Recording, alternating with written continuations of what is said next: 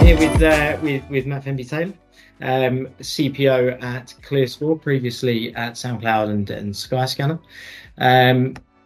to record another episode of Road to CPO, where we discuss some pitfalls that people maybe fall into, some traps people fall into, advice to the next wave of budding CPOs, and hear it from very, very talented and experienced people in the position. So thank you very much for joining me, Matt. Thanks for having me, Luke. It's great to be here. Well, thank you very much. So tell me a little bit about your journey so far and your background and how you got to where you are. Yeah, sure. I mean, I think as with any journey and any career path, it's a bunch of serendipity and luck and timing and various other things.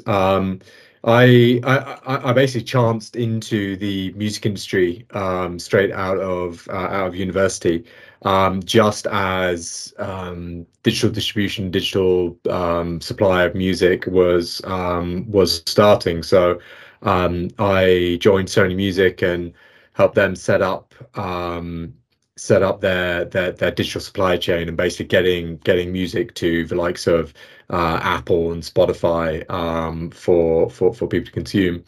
And a few years into that, a new CTO joined the organization, and he brought along a fantastic concept of agile software development, and he described to me what product management was, and a light bulb went off in my head, and I was like, that is what floats my boat. That sort of really understanding why, sort of figuring out what are the real problems to solve, how do we really make the whole thing better, and that really kicked off my my product management career, and just bunch of good opportunities, learning from my mistakes, learning from where what I've enjoyed, what I've not, has sort of led me to really being focused on marketplaces, and particularly mission-led marketplaces. So I was at SoundCloud for a fair number of years, helping them build out their creator offering, and working with the rest of the music industry to basically get licensed and launch a consumer subscription product. Then moved to Skyscanner, helped them build a number of different new parts of their value proposition. And then about 4 years ago, I joined Clearscore as their chief product officer. So helping consumers make better financial decisions on the back of their credit score data and credit report. Yeah, fantastic. Clearscore's gone. So I've been a member of Clearscore for I think about 4 years, maybe 5 years, and the business has become a household name under in that time. It was even 4 or 5 years ago, I wasn't too sure. Maybe it's where I was in my life. But over the last 4 or 5 years, there has been a huge amount of growth. And has that come from a lot of what you've been doing? Have you had that direct influence with your teams? I think it's come from a lot of work from a lot of different areas, but Clearscore is very much a product-led company, very much thinking about how do we create a great experience for our users in a way that isn't all about short-term revenue. I never thought I'd work in financial services because I thought that was a place where the user was quite low down the priority list, should I say. And I'm glad that I found somewhere that it isn't. So I think what Clearscore does very well is sort of strong brand and strong marketing. We've always done that very well. And Justin, the co-founder and CEO, has sort of strong views and strong ability to sort of really get a great band in place. And when Clearscore first launched back in how long ago? It was 8 years ago now. yeah, the Moose television ads. So Moose was the dog, and people still remember Moose from all that time ago. So yeah, I think he did really well. Having a great product, find product market fit very fast, and bringing the right proposition with sort of brand vehicle to market. But our growth, both from a sort of user point of view and a revenue point of view, is about how the whole thing comes together. We've got a great commercial team who have excellent partnerships with all of our financial services providers. We've got a great relationship with Equifax, but yeah, I'm very proud that we very much focus on the user through the product, and how do we create a product that is really clear, calm, easy to understand, and helps people make those difficult financial decisions. Because often you're focused on your credit score, you're focused on your credit report, not because you've got a bucket load of cash and you're figuring out how to best use it. It's because you haven't quite got enough cash, and you Yeah. really do need that help. So yeah, we put a lot of effort and focus on that, and how do we build a product that really helps users make those financial decisions that matter.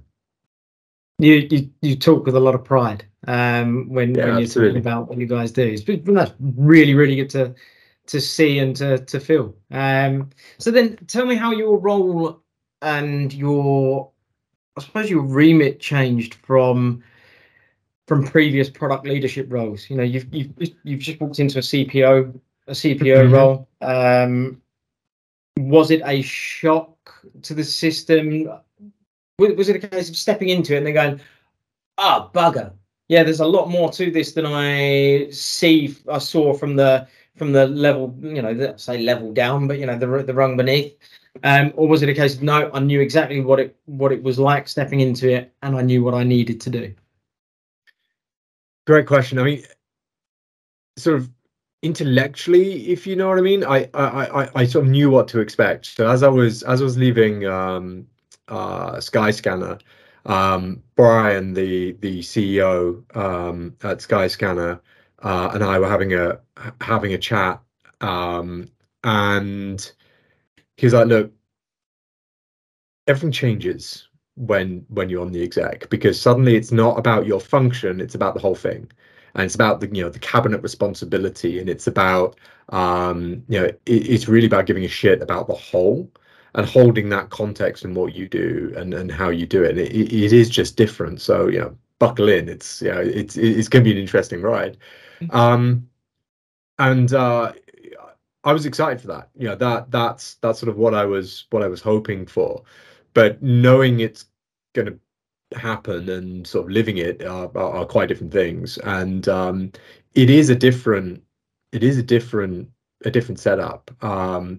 If you take that sort of five dysfunctions of a team lens about who your first team is, as a sort of ICPM, your first team is your designer, your EM lead, your squad, that whatever you call it, that sort of functional unit with whom you are doing whatever it is that you're doing. As you get into a PM sort of management layer, it's usually a group of squads, and those PMs and how you bring that together to drive a larger strategic outcome.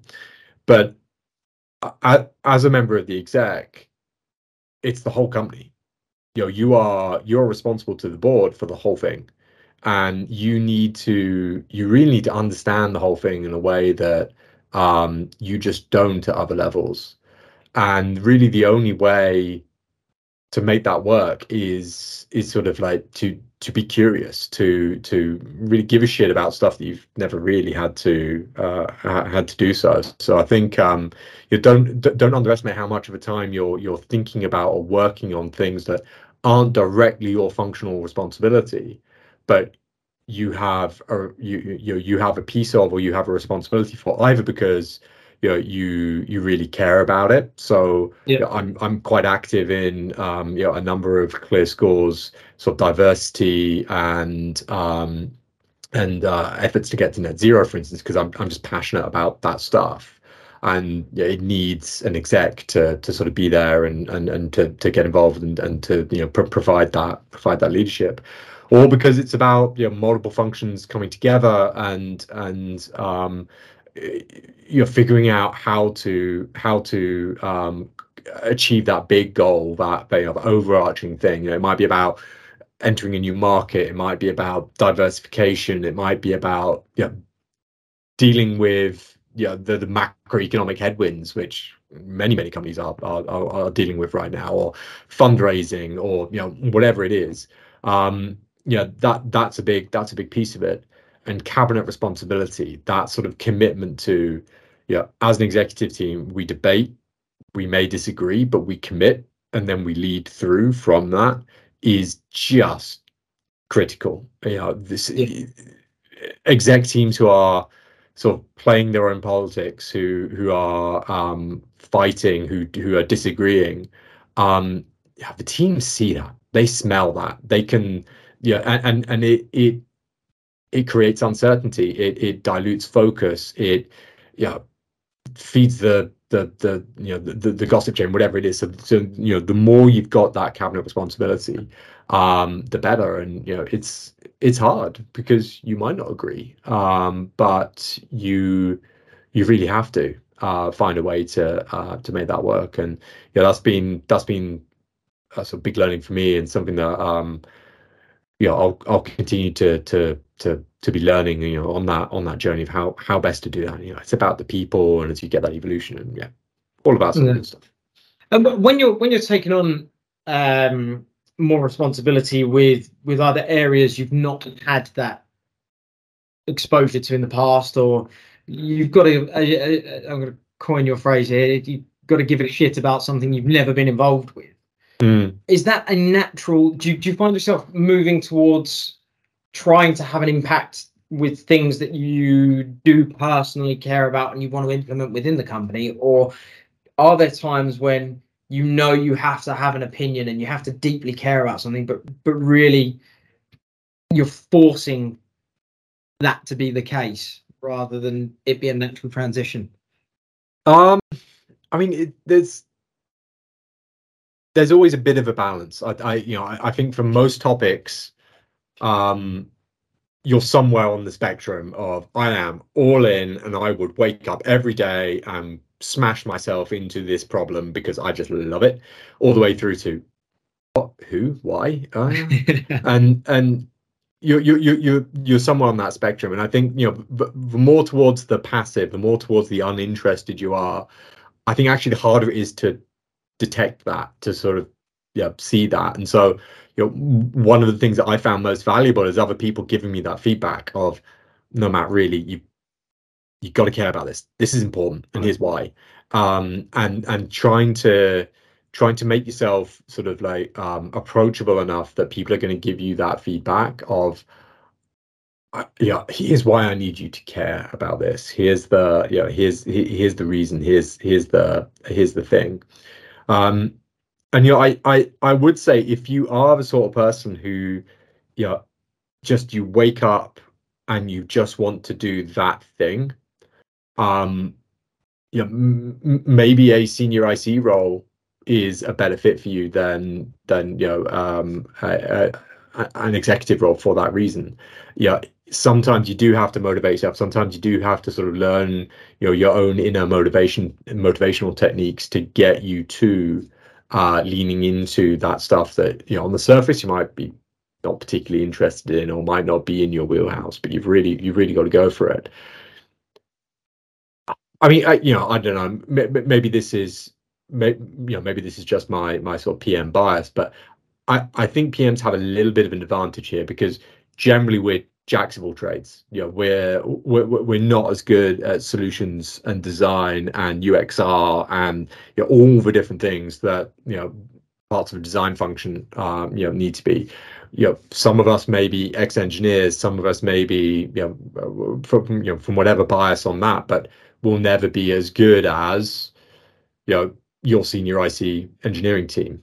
You'll never be as, strong at business modeling, whatever, as your commercial team. But we know that we have to bring the whole thing together in order to be able to do our jobs well. We can't just be about, oh, isn't that pretty, and isn't that amazing, and isn't that a great design? It has to be about, value, viability, feasibility, all the different pieces.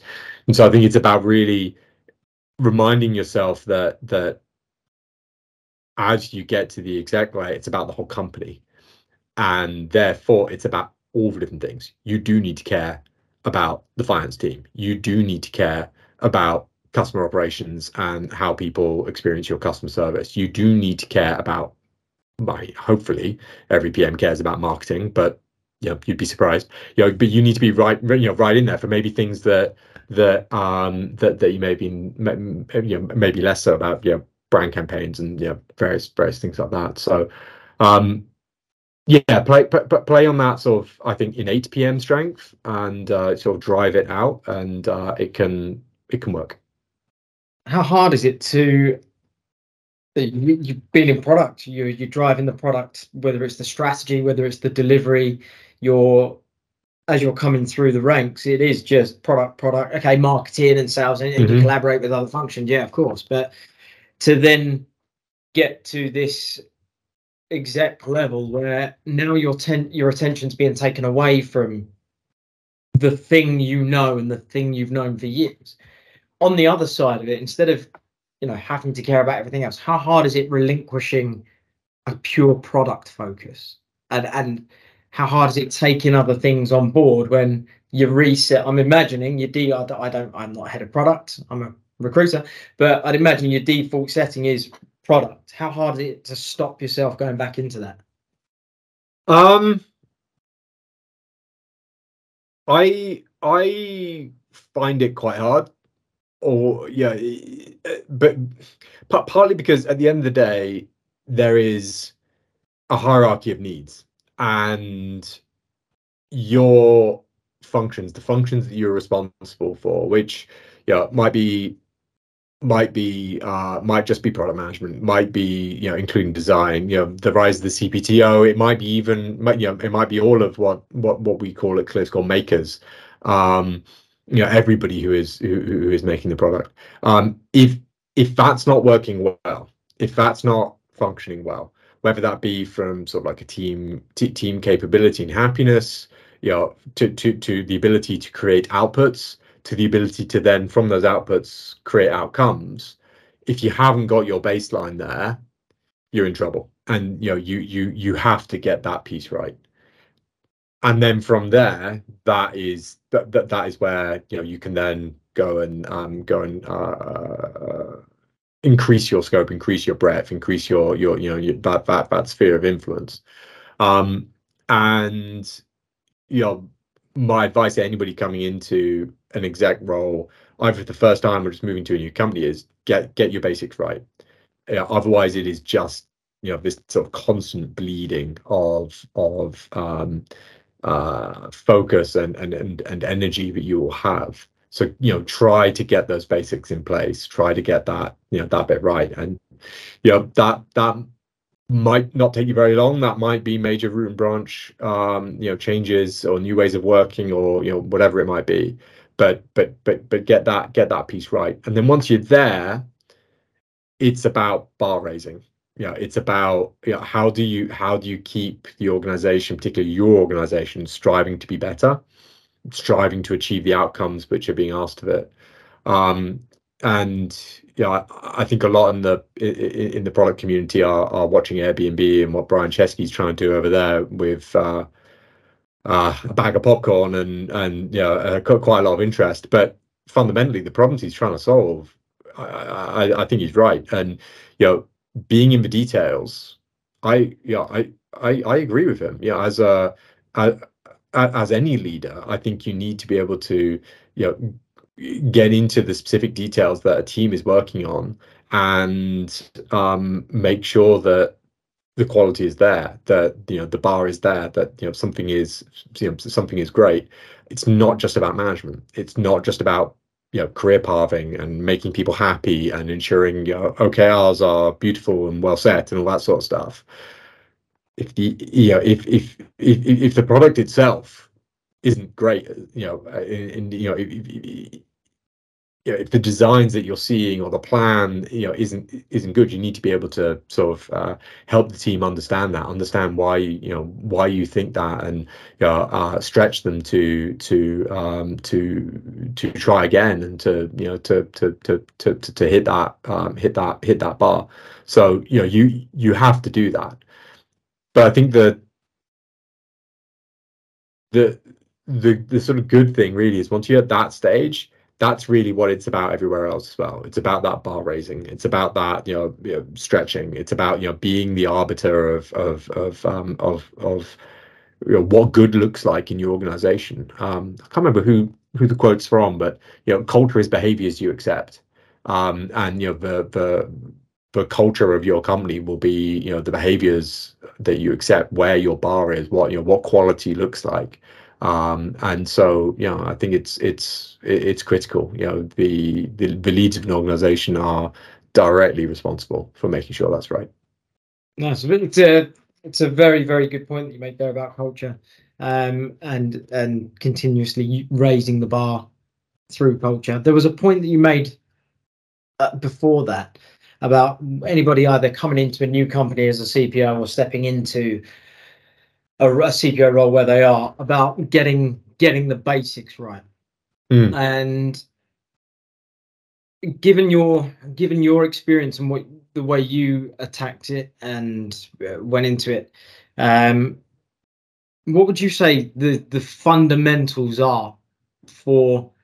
We'll use your experience as an example. Moving into a new company as a CPO, because that's going to throw up different challenges to being promoted to CPO and then managing peers that you absolutely working with. When you look back at your first 6 months, a year, what do you think you absolutely nailed, and what advice would you give based on, maybe, I'm not saying you did anything wrong, but a couple of things that you would not do? Yeah, no, it's a great question. And I think your mileage may vary, because in my first 6 months, COVID became a thing. We entered lockdown, and I'd only met like maybe a quarter of the team face to face before we were all like this on Zoom and doing everything remotely. So it was an interesting time. But I think the first thing is just shut up and listen. Ask all the questions, understand the context, ask why constantly. 5 whys it, 7 hats it, whatever framework you want to do. Really try and understand what is going on and why. Why are the things the way that they appear to be? And then based on that, understand what it is that the company is trying to achieve and how that connects to what your team, what you're responsible for, what that is. Validate that with the right your right peers, with that'd usually be with the CTO, with maybe a chief data officer, or certainly with the CEO. And from that point where you've got, look, this is what I think's going on, this is where I think we need to go. You've got to be so explicit with the team. You've got to be really, really clear. Don't try and do it by stealth. Be very open about it. Of, okay, this is where I think we're at. This is where I think we need to go. These are the changes I think we need to make. Really welcome feedback. I've only been here however long it is you are there by that point, hopefully somewhere between maybe 3 and 6 months. And this is where we are going to go. And we want to support you. I want to support you in that journey. But acknowledge that not everybody might be up for that journey, and deal with that in a responsible, compassionate, people first way. And just set those clear expectations, and then be relentless in working towards them. I think that to sort of look at it from the other side, I think the worst thing you could do, or a very negative thing that you could do, would just be unclear about that, and then try and sort of like work people out of the business, or change things around people or whatever. You just be really, really clear. And normally, when you're doing something like this, as a CPO, you're affecting how the overall organization, who are making the product work. So you know, it is that balance, it is that trifecta between product design and engineering. If you perhaps move a little bit about what product's about, well, that is going to have some impact on most likely design and engineering as well. So bring everybody along on that journey. Hard to do. Yeah, and yeah, it will very much be about your leadership style, how you work. But yeah, get into that. I think looking back on my journey, I think what I wasn't what I didn't grapple with early enough is that, well, what I was doing was creating a bit of a gap between product management and engineering, and we didn't figure out how to sort of tessellate that properly early enough, and that caused us some issues. But yeah, we course corrected, and we're in a much better place now. But yeah, looking back, I think it's those sorts of mistakes of the unintended consequences, and the gaps, or the knock-on impact, the sort of second, third, fourth order stuff, which tends to be the stuff that bites you in the butt, in my experience. And it's something that's come up in a couple of episodes is exactly what you said there. Work out the relationships, work out, you said you come in, you need to make sure you know who you're speaking to and what everybody needs. What do you think is the key relationship when you come in as a CPO? Is it with the board? Is it with the CEO? Is it winning over your team? Or is it everybody? I think it's going to depend a little bit on the organization that you're coming into. So, for instance, if you are joining a founder-led business, it's pretty rare for that founder not to have been the product leader at some point through that journey. And so relationship. Sorry to interrupt you. This is a subject that I have a lot of conversations about, and we've seen and just a bit of context, we've seen in this market that over the last year where there've been a lot of redundancies in well-established companies as well as startups. A lot of companies have gone from being product-led to then becoming more service-led, or just batten down the hatches and just doing what they need to do to kind of survive and just keep turning over a bit of cash, which has often seen CEOs then become product leaders as well in the business again. How hard is it to manage that relationship with somebody who's led a business from a product perspective but isn't a product head to come in as the CPO? It's it's always going to be difficult.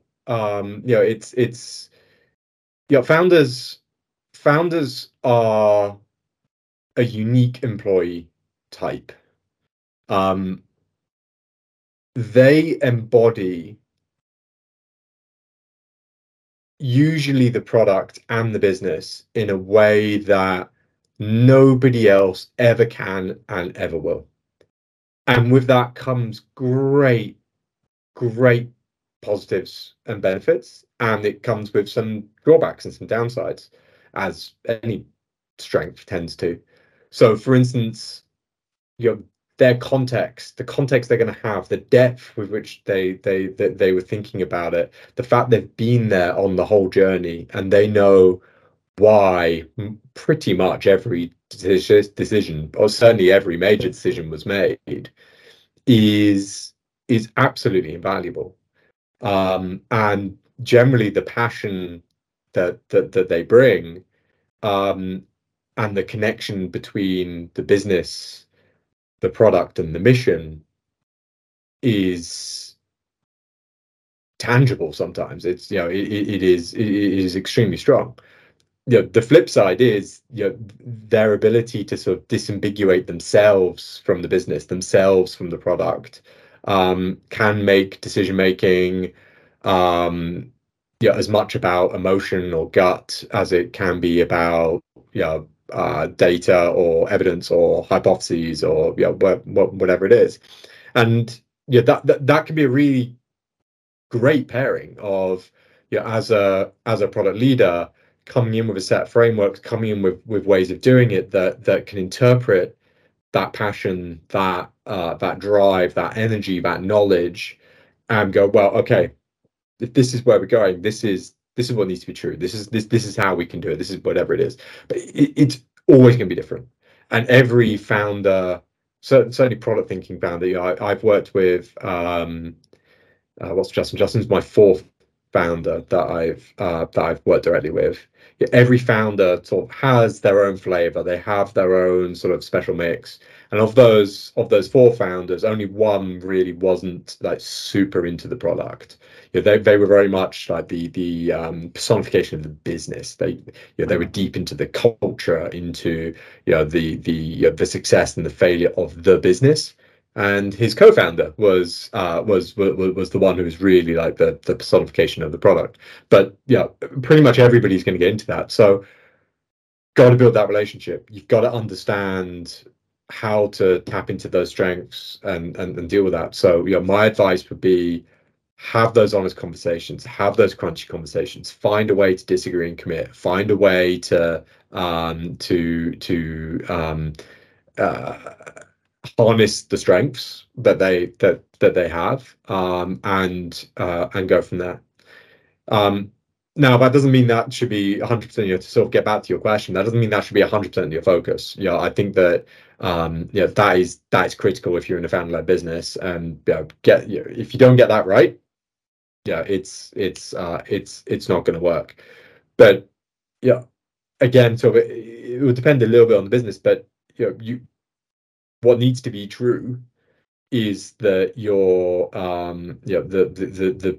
the exec who are responsible for the other pieces of the business that you need to be successful, you've got to bring them along. And then absolutely and obviously, and certainly not last in a priority point of view, you've got to have a team. And the team needs to buy in, and the team needs to be into the vision, and they need to understand how there's this sort of connection between the company's mission, the product vision that you've laid out, the product strategy to execute against that vision, and how the whole thing adds up, and what their piece of it is, and specifically what that is. And it's you need all three to make it work. You need up, which might in other businesses it might be more about the board than the CEO, whatever that is. You need your colleagues sideways, and then you need your team as well. Very, very good advice for the next wave of budding CPOs. I think final question, which I suppose it lends itself into what we've been discussing. We've been discussing what happens when you get to CPO and what you have to do when you're there to make your life easier. When you look back at your time as a director and senior IC in product, is there anything that you can think of that's a very closed question? What can you think of that you could almost put in a bit of a to-do list at that level that you think could help accelerate your journey to CPO? There's definitely a lot of stuff which carries over. I think being able to hire great people, being a great interviewer, really understanding the sort of different flavors and types, not just of product manager, but of designers and engineers, and basically how to pull together the right type of team for the right type of challenge. So there's absolutely no point you putting sort of like a peacetime librarian type PM onto or even into a wartime like organization, for instance. And then even if it would make sense for the org, you probably don't put them onto a greenfield, high intensity 0 to 1 like product area. You might put them into sort of platform PMing or core PM, and really honing those skills about how to do that, how to hire, how to build a good team, how to deploy that good team, and just the more experience you can build up of the gray, and by the gray I mean the when does this framework work, when does it not, where is it on the continuum? And you meet some leaders, and this isn't just a product thing, but I think product certainly suffers from it as much as anybody else. Of no, this is the way. Yeah, Marty Kagan style, completely autonomous teams. This is the way. Very sort of like focused. Or no, it's all about this type of person, and you can build an amazing. No, it's the right framework for the right time, the right type of person, for the right type of team, for the right problem, for the right whatever. And as a result, it's nothing's binary.